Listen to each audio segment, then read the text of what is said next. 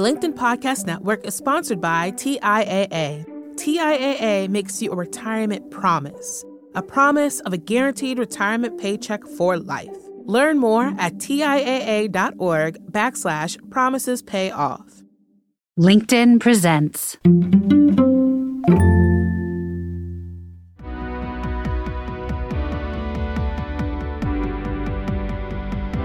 I'm Maura Aarons-Mealy, and this is The Anxious Achiever, the show that looks at the intersection of mental health and work, and how we can all do both better.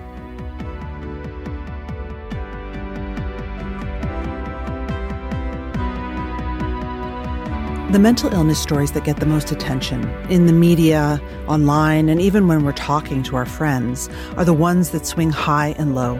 The scary stories, the statistics, the friend of a friend when things went really bad. Or the incredible pivot stories that we all love, Naomi Osaka, or my previous guest, Andy Dunn, who manages bipolar disorder and sold his company for $300 million. But I had a real aha moment with today's guest. He has bipolar disorder, and he said, we just don't hear enough about the stories of people who manage mental illness and have good lives, good careers, who climb the ladder, who show up, and who keep it together. This really, really resonated with me. My guest, Gabe Howard, was diagnosed with bipolar disorder 20 years ago. It's not that long ago, but it was a time with a lot less awareness, a lot less understanding, and tolerance around serious mental health issues. At the time he was diagnosed, he was working in the technology space, and he was let go from his job because of his disorder. And it raised real issues for him about health insurance and how he would live and pay for his life. We'll talk about his experience with work then and now, and how the stigma still persists in today's work environment. Howard is an author and host of a number of podcasts, including Inside Mental Health. I encourage you to check it out. Here's our conversation.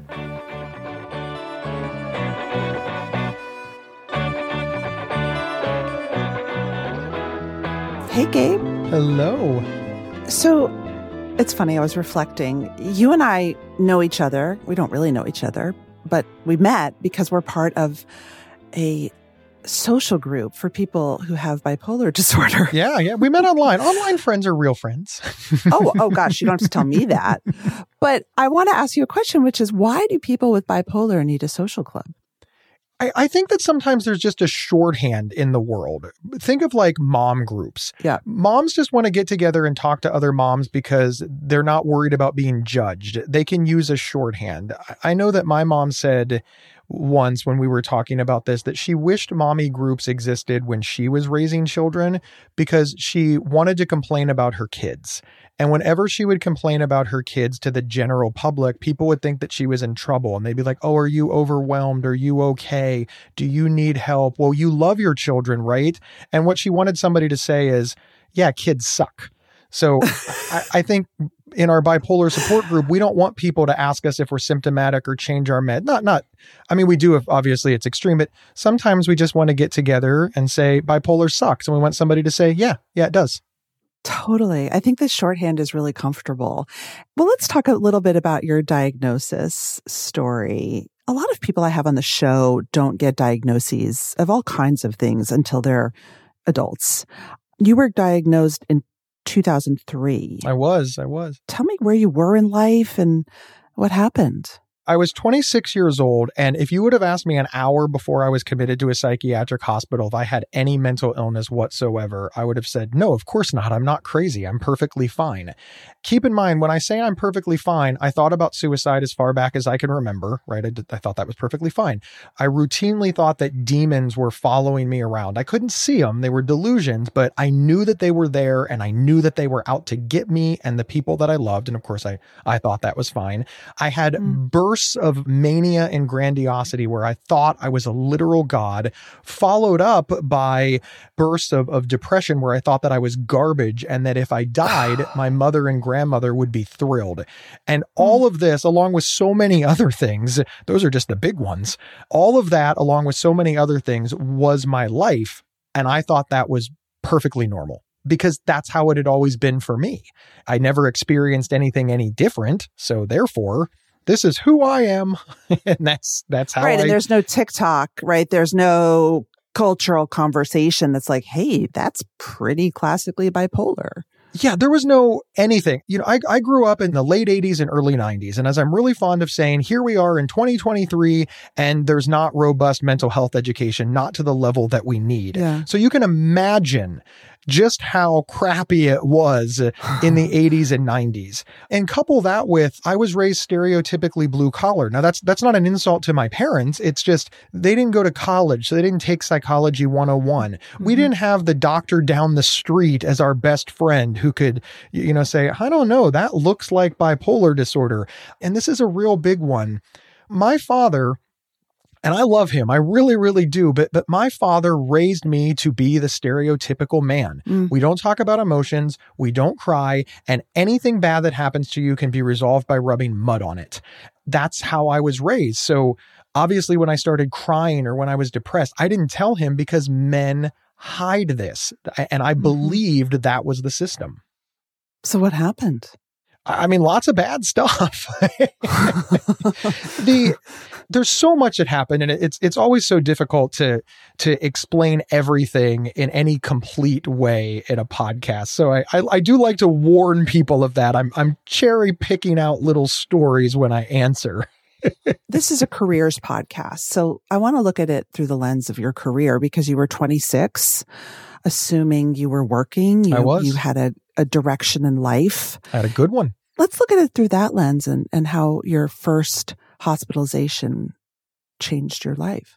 Let's focus on a couple of things. The first thing is I worked in computers, and you can't see me making air quotes, but I'm making air quotes because in the mid 90s, early aughts, you called it computers, right? We didn't have terms like, IT or networking, and nobody understood what you meant anyways. Hi, I work in network infrastructure. What's that? He works in computers. So I worked in computers. Now, the next thing that I want Can you fix the printer? Yeah, he works in computers. Of course he can. That was the shorthand of the time. It's how everybody understood it. And here's why that's important. Because if you could spell the word computer, tech companies would take a whole bunch of money and put it in a dump truck and dump it on your lawn. There was just such a tech boom. So they needed a lot of people who understood technology. And because it was brand new, there wasn't a lot of people who understood technology. I made quite a bit of money because I understood the internet back before people even knew what the internet was. I understood computers and networking. So that was my career. And I point that out in relationship to this because here I am 26 years old. And ever since I graduated high school, I had always been making really high-end money for really high-end firms with really good health insurance. And that's why this is super important, because of course, when I was diagnosed, I had a lot of money. I had a lot of insurance. I had a lot of family support. Plus, people had seen me achieving on this high level for so long that when I started acting oddly, they were either A, more supportive, because they're like, well, that's really weird for Gabe. He's a pretty high achiever. He owns a house. He's married. He drives a nice car. That's really weird he's doing that. Or they associated it with excess. Oh, well, he just became, an elite jerk. It all went to his head. Yeah, it all went to his head, that kind of thinking. Yeah. And obviously one is favorable. People who support me and love me, I love them. But the other side was just like, well, he's a jerk who got rich and now he hates everybody. And that's really problematic because obviously the symptoms of bipolar disorder, they do mirror you look like a jerk. So there's so much that we can unpack here. But what ended up happening was within a year of my diagnosis, I was fired. I was fired from this job, and I needed this job because it had my health insurance and, of course, money. But what I want your audience to focus on is I really feel I was fired for two primary reasons. One, because I shared with my coworkers that I was committed to a psychiatric hospital with bipolar disorder with psychotic features because I wanted to kill myself. I told my coworkers that because I had no reason to hide it. The second reason that I believe that I was fired is directly related to stigma. People did not know what that meant. They were scared of it. They couldn't get the answers. And suddenly I went from Gabe, who they loved, their favorite coworker, to scary Gabe, who might go postal, who might shoot up the place, who might be violent. We can't trust him. We don't want to work with him anymore. But in all fairness, was your behavior scary at times? Like, was it different? Did it freak people out a little bit, do you think? Not at work. Not at work. My behavior at work was perfectly fine.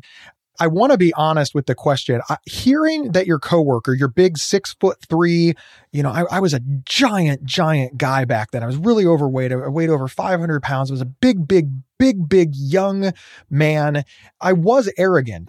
You can't be that young and make that kind of money and lead those kind of teams and not have ego. I don't want to dismiss that. But your specific question was I scary? No, I was not. I was never violent. I never punched anything. I never raised my voice. I never yelled at people. My symptoms of bipolar disorder never showed up in violence, like hitting or yelling. It always showed up in cruelty. I told my mom I hated her, but at work, it never came out because, of course, when I was extremely symptomatic, I just didn't go to work. Right. I had FMLA. I had time off. I had, I was largely in charge of my own schedule. So that never came out at work. It's not that it didn't exist. It never came out at work. And of course, this is the age before social media. So it's not like people were following me online and like, he's posting ramblings or rantings, or I didn't even have that. Right. So you got fired. I got fired, straight up fired. And here is the terrifying part. They fired me because they said I was faking bipolar disorder. I was diagnosed with bipolar disorder, I was committed to a psychiatric hospital for bipolar disorder, I was taking bipolar medications, I'd been in an intensive outpatient treatment program for bipolar disorder, I was seeing a therapist, a psychologist, and a psychiatrist. I was desperately trying to get well. I was working my butt off. And they decided after a little over a year, I'd missed a lot of work using FMLA and short-term disability. They had decided to investigate this. Wow. Was this a large company? Oh, huge. Fortune 500. Wow. Yeah. And so they opened up an internal investigation, which they said was routine and that I needed to consent to it because it was part of, getting FMLA and getting short-term disability and using my insurance and things like that. So I had no reason to worry about it. I was like, well, yeah, I'm clearly not faking, so I will cooperate with this. So they opened up the investigation. I had to sign a waiver so that my medical records could go over. They read my medical records. They called me up and they talked to me for about 10 minutes. In fact, I'm going to go ahead and be nice and say that it was 15 minutes. They never talked to my doctor, and they declared that I did not have bipolar disorder and that I was manipulating the system for personal gain, and that was a fireable offense. And they were going to fire me. I just kept saying over and over again, I have bipolar disorder. Why would anybody fake this? If I was going to fake something, there's way cooler illnesses to fake. If I'm going to be a liar, why isn't the sky's the limit? Right. It was so absolutely devastating. It must have been devastating. I want to make sure that the listeners understand that it's bad to be told you're a liar.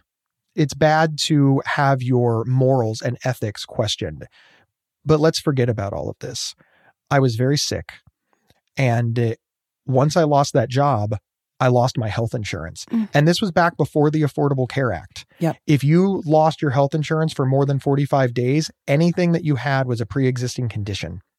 And that pre-existing condition did not have to be covered on any health plan moving forward, which meant if I couldn't find a way to get insurance within 45 days, I would be uncoverable for life. Now, the Affordable Care Act, otherwise known as Obamacare, fixed these things because of people exactly like me. Yep. People who, through no fault of their own, lost their jobs. Therefore, they lost their insurance, and then insurance companies wouldn't cover them. And then, all kinds of bad things happened. But I was terrified. I did not have any children. I was going through a divorce when this happened. So that was great. My wife left me, and then I lost my job. And then what? In some ways, really good stuff. I am always fascinated with social media. There's all these beautiful stories that go out that say like insurance company denies a wheelchair for disabled vet, and local community gets together and builds electric wheelchair for and the raises vet. $1 million. Yeah. And everybody's like, oh my God, isn't that so good? The world is a good place. But I'm really ultra focused on, what do you mean an insurance company denied a wheelchair to a disabled veteran? Why is that not the story? And it never is. So I sort of have one of those feel-good stories. My parents stepped up. I did have money. My friends were like, okay, there's this thing called Cobra. It's going to cost a lot of money, but we're going to find that money, Gabe. How much money do you have over here? You know, I spent a lot of my money because of, well, first, bipolar disorder made me spend it all, right? And then once I stopped the bipolar behavior, I had high medical bills and was working through that. So I did have money. I don't want anybody to think that I was broke, but all the way back in 2004, my health insurance was $1,300 a month. $1,300 a month is a pretty big hit today. 2004? Yeah, that's how much Cobra was. And you're thinking, why was Cobra so high? Oh, I don't know. A pre-existing condition is able to raise healthcare costs back then? Yeah, it was horrible. But we got the money. We got the money. And you can be on Cobra for 18 months. So for the next, 15, 16 months, I was able, with the help of friends and family, to keep my health insurance and really focus on recovery.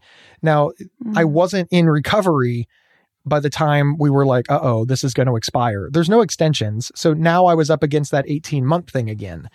And here was my choice. I could go back to work and get a job and get health insurance so that I could treat bipolar disorder. Or I could stay focused on my recovery, lose my health insurance, have bipolar disorder, anxiety, and all of this become a pre-existing condition, which at the time meant it would never, ever be covered again for the rest of my life. It was a rock and a hard place. Ultimately, I went back to work because that's what I needed to do. I needed health insurance. I could not let this lapse. I just want to focus in here because I think that this is probably resonant for a lot of people, even though a lot of people live in countries where they do have health care, and we do have the Affordable Care Act. And I live in Massachusetts, right? So I would have had hopefully different options to buy insurance. Although I know myself as someone who buys insurance, it is financially unsustainable. I think that so many people, especially people who are more financially vulnerable, have to make this choice every day for themselves, for loved ones. Am I going to recover, or am I going to try to keep working because I can't afford not to work, even though I'm really, really sick? And I'm always surprised at the number of people who are really mentally ill and somehow keep working because they have no other choice. There is so much to say. I get this unique blend of angry and sad all at the same time when this happens. That's my dominant emotion, Gabe. It may well be mine as well. But you ever seen something that its design is so poor, you just think they know, right? Like they have to know that's a bad design. Yeah. And you're just looking around like, is this a joke? Am I on some sort of like, candid camera, some clip show? Is somebody making a TikTok video where they're going to make fun of me? Like you can see the flaw in it. You're not a social scientist. You don't have a PhD. You're not an engineer. You're not anything. You're just like a person, and you're just like, that's a real problem. And everybody else is just thrilled with it. And you wonder what you're missing. That's how I feel about health insurance in this country. They're like, no, all you have to do is get a job and you'll have health care. Right. But you can't have a job if you need health care. If you are actively sick and you need the health care, you cannot work. That's what illness is. That's illness 101. Were you able to keep a job when you went back and got that job? So, keep a job is a strong word. Bipolar disorder is very cyclical, and I was being treated and I was, getting better. I was learning and growing, etc. I was able to keep jobs. So I would get a job and last, 4, 5, 6, 7, 8 months, and then it wouldn't turn out okay. So then I'd go to another job. The good thing that I had is I did work in the IT space. So this is not uncommon. Back in 2006, 2007, 2008, and all the years before, people were constantly being recruited away from jobs. So I would go to a job for 6 months and then something would happen. And when I say something would happen, I would quit from the parking lot. I would drive there and I would have such a horrific panic attack that I would just call on my cell phone and I'd be like, I can't make it to work today. And they'd be like, Gabe, you've had, many apps. I'm just like, you know what? I quit. And I just hang up. And then I would drive home and I'd be like, well, I don't have a job anymore. But I was able to then sustain Cobra. I'd have that other 45 days, et cetera. And then I would go get another job where I would last a few months. And obviously I needed health insurance, but the principal thing that we were fighting against was that 45-day pre-existing condition lapse. As long as that never happened, we could be fine. But nobody would sell us health insurance for any amount of money. I want to be really make sure that our listeners understand what I was up against. There was no amount of money that would allow me to get health insurance. Insurance companies did not have to sell it to you. There was pre-existing clauses. And when I said, I need insurance, they would say, no, you don't qualify. And they would deny me. And nobody would sell me health insurance. So I could only get it through an employer, which means I had to work, which created this cyclical effect of, how demoralizing it is to work a job and then have to quit because you cried too much or because you couldn't sleep or because you couldn't handle it. And I just had to do this over and over again. I had quit probably 6 jobs like that. Yeah. I literally know the feeling. Yeah. And this is all while you're trying to get better, right? I'm trying to believe in myself. I'm trying to build up my confidence. And remember my dad? Men are stoic. Men are strong. And you know what else men are? Employed. Men have jobs. We are providers. That message was drilled into my brain from birth. Get a job, don't be a deadbeat. And I'm not saying it's a bad message. I want to be clear, getting a job and sustaining yourself and providing for yourself and helping your loved one, these are great messaging, except they didn't work out for me. There's a lens that's really important. As I'm thinking about my own experience, when I was in my 20s and early 30s, it was an experience of privilege. And I think a place where my femaleness, I quit so many jobs. I moved literally around the world. I went off to Africa for 6 months. No one judged me. No one was like, she's a deadbeat. She's fine. I come from a privileged background. She's finding herself. And it all just felt really smooth in retrospect. It didn't feel smooth then. And so I think we can't talk about this without thinking about different lenses of privilege that color this experience of being too depressed to work and quitting your job because you have no other option that you can see. I love the lens of privilege because I had so much of it. And yet during the process, I thought that I had so little. I'm fascinated by the fact that it took me 4 years to reach recovery. So from the time that I was diagnosed with bipolar disorder to the time that I defined myself as living in recovery, which I define as spending more of my life living my life than I do managing bipolar disorder, right? Because you've always got to spend some amount of time managing bipolar disorder. So just to make sure that we're all on the same page there. That took me 4 years. And remember, during those 4 years, I had loving parents. I had a community. I lived in a big city, so I had lots of resources. I had health insurance. I had financial resources. I was never worried about being hungry, homeless, anything like that. Mm-hmm. And of course, I was never worried about being arrested. I was never worried about ending up homeless in the prison system, in the jail system. I was never worried about probate, anything like that. Just a lot of support, a lot of resources, a lot of money. And I was in a big city, so if my psychiatrist annoyed me, I had plenty of choices for other psychiatrists. My support group annoyed me. I had plenty of choices for other support groups. And when I got through that process, I described that as so broken and such garbage that somebody needed to fix it. That was how bad my experience was. So you can imagine my shock when I found out that this whole time I had been driving a Mercedes-Benz. And my conclusion is that cars suck and that somebody should fix it. And then I realized that most of the world can't drive a Mercedes-Benz. They're driving Ford Escorts and Hyundais and Kias and 10-year-old cars and taking the bus or riding their bikes, walking. So just remember, I thought that the best scenario that was available at the time was so broken it needed fixed. It's awful. And the statistics of people who have bipolar disorder can look really scary, especially for bipolar 1. And when we talk about people in the prison system and people who are homeless and people who are completely denied by society, mental illness is obviously a big piece of this, and bipolar factors into that. It also contributes, of course, to stigma. That's right. I really want people to understand that I am not mad at society for thinking so little of us. And people are like, whoa, Gabe, that's not a cool thing to say. Why are you saying that? Because how on earth could they possibly see us as anything other than a problem? Like you said, these statistics, the amount of people with serious and persistent mental illness in the jails, in the prison system. Okay, well, that creates this idea that people with mental illness end up in jail. Therefore, they're criminals, they're bad, they're dangerous. Let's talk about news articles. There's a shooting. Well, definitely somebody with a mental illness. Even if that's not true, that's how it's discussed. And then finally, this is the most reasonable and rational thing that I can ever say about the stigma of bipolar disorder. Crisis with bipolar disorder is public.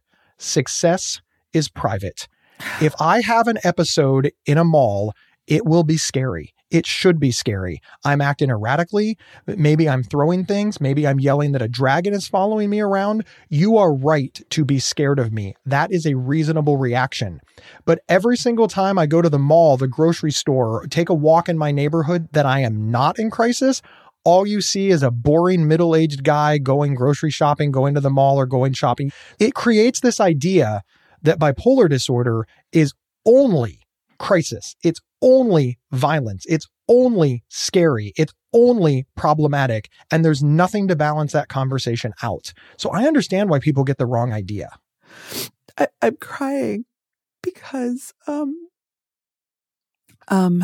someone I really love got a bipolar 1 disorder diagnosis. And my first thought was, what is their future going to look like? And I should know better because I have bipolar 2. And I know and love a lot of people who have serious mental illness. But because of the world we live in, it does feel scary. And like you, I'm trying to tell success stories, I'm trying to tell success stories, even when success stories are not as exciting as Andy Dunn, who I've had on my podcast and is, very famous at this point, co-founder of a big company who had extreme bipolar episodes, but triumphed and sold his company for hundreds of millions of dollars, right? A lot of our success stories are more banal, but you are so right that they need to be told. And it's hard to share the success stories that don't involve hundreds of millions of dollars because no one wants to hear them. No. I want to hear them. I thank you. But I want your audience to understand how tough it is to get these stories out there. So, you mentioned Andy Dunn sold a company hundreds of millions of dollars. That got out there. That's fantastic. Yay. And I'm glad, right? But like you said, most people are not going to make $100 million. Forget about all the other stuff. Let's just start right there. Most people are never going to make $100 million in their lifetime. So we have to get the boring, the typical stories out there. But I want to point our audience to people living with bipolar disorder. We struggle to get the amazing stories, not as amazing as making $100 million, but still pretty damn amazing stories out there. For example, I had the privilege, the honor of speaking at Oxford University in England. I got to sit in the same spot as Mother Teresa, as Albert Einstein, as ex-presidents, as Nobel Prize winners, and speak about my experience living with bipolar disorder. I was selected by them. When I think of all the things that I have achieved in my lifetime, this will probably be the one forever. That's because badass. I don't know how it can be topped. And I'm not a stupid person. I work in the same industry as you. I created a press release. I got a publicist on this. I sent this everywhere to get word out that a man living with bipolar disorder was selected to speak at Oxford University. Nothing. Rejected. It got zero press. Nobody picked it up. I couldn't even get my local news to pick it up. Okay, pushback. Okay.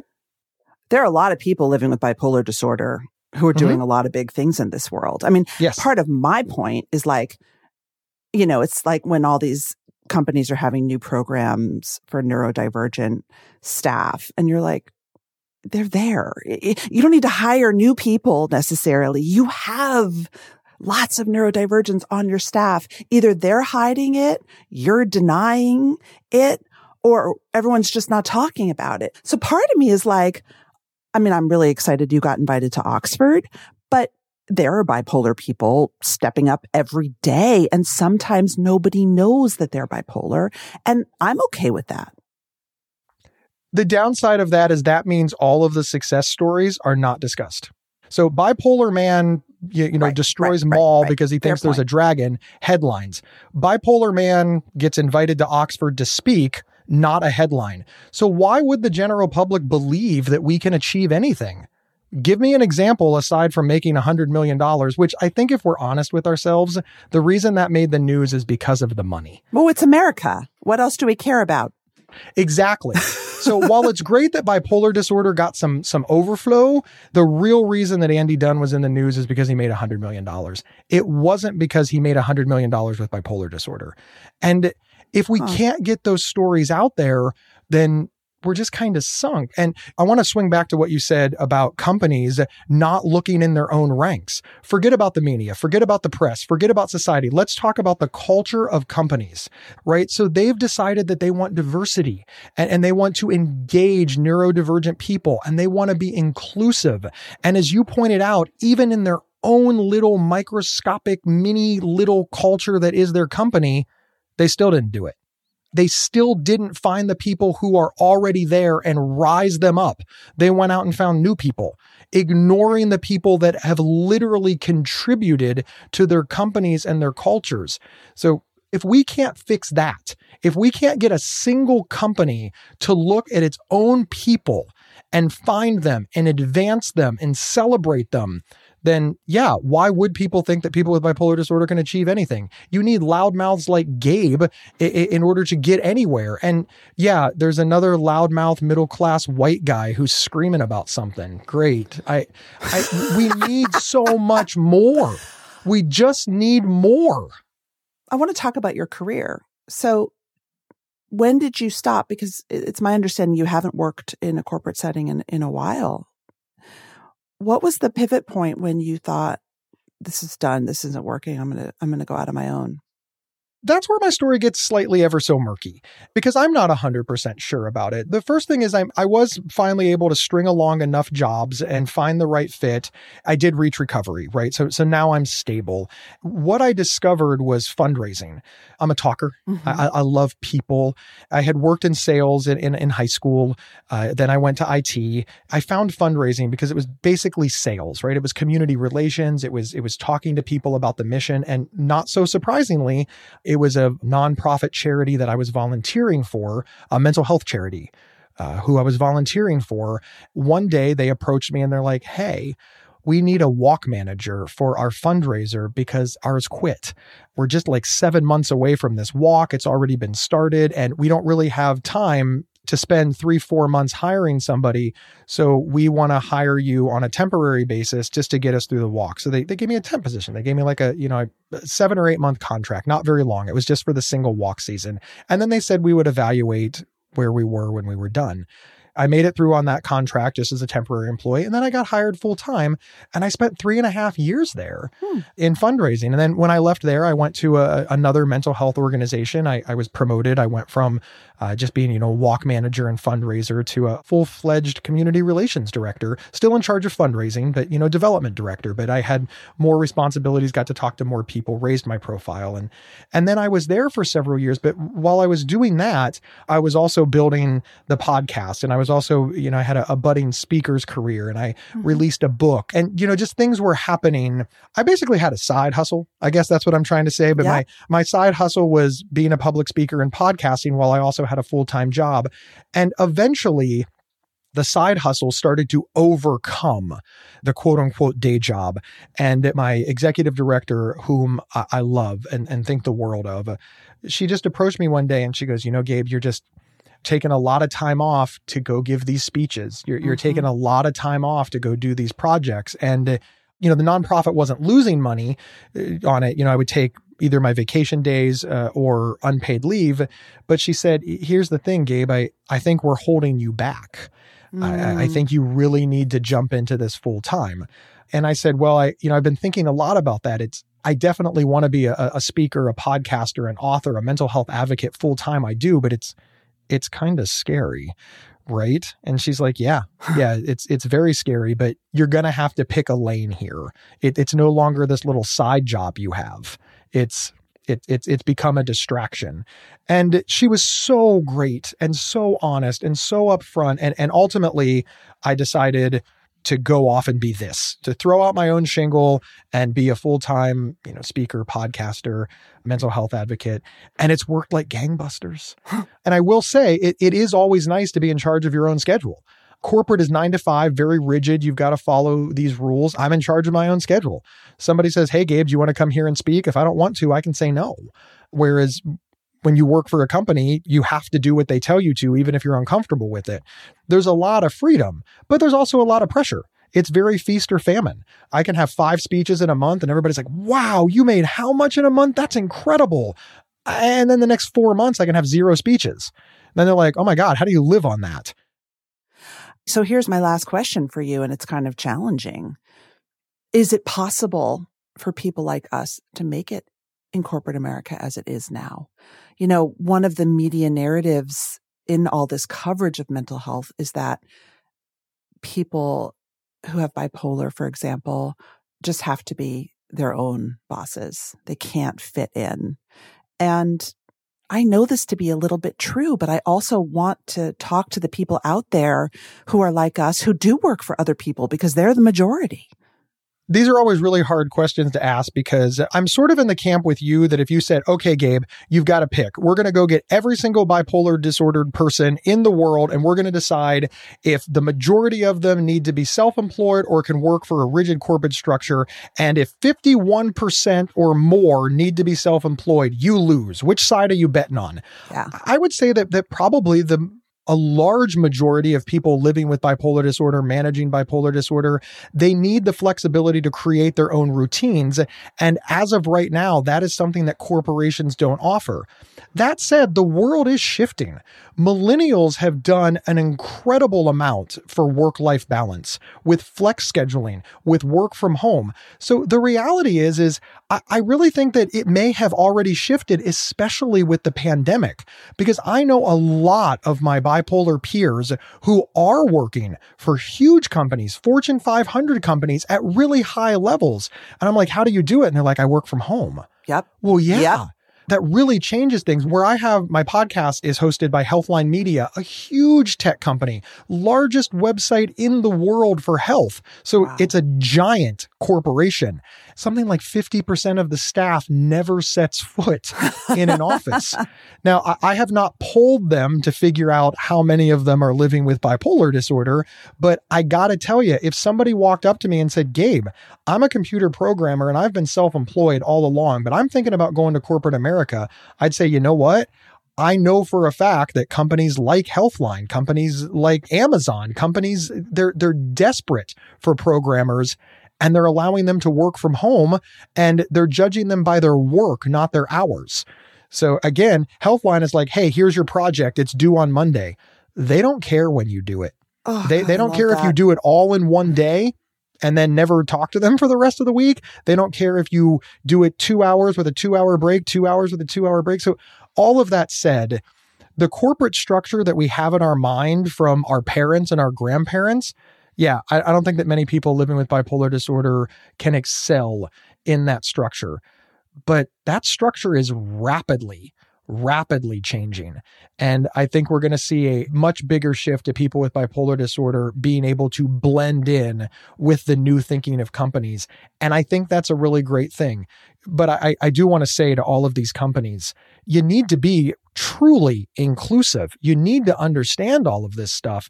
And many companies are still denying basic ADA accommodations because they don't realize that it's a reasonable accommodation to ask for extra breaks in a day. Like, we're hard thrusting and we work hard and we're aggressive and we don't stop. I'm like, yeah, that's illegal, very problematic, kind of toxic. And you're going to lose out on really, really, really great employees doing that. Everybody needs that. I mean, at the end of the day, all of this stuff helps everybody. Flexibility, the ability to work from home, agency to be treated like an adult and go to the bathroom when you need to, or go exercise when you need to. Like, this stuff is not rocket science. And I think that we have to approach it as like much more basic and fundamental than it is. I could not agree more. I'll end my rant there. Gabe, I want to thank you so much. It's a great rant. You should do it more. I just wanted to say that. I mean, one, you're welcome. Thank you. But please rant more. Just the world needs to hear it.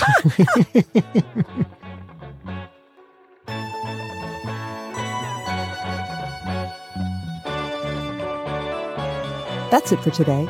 Our show is produced and edited by Mary Dew. Our assistant producer and sound engineer is Nick Krinko. Many thanks to the LinkedIn Presents family and to all our guests for sharing their stories. If you love the show, tell your friends. I would love you to leave a review because they really matter in helping the show get found. You could also follow us or subscribe. If you have a question for me or you want to submit an idea for the show, find me on LinkedIn, where you can follow me, message me, I promise I'll write back, or subscribe to my newsletter for more from the Anxious Achiever world.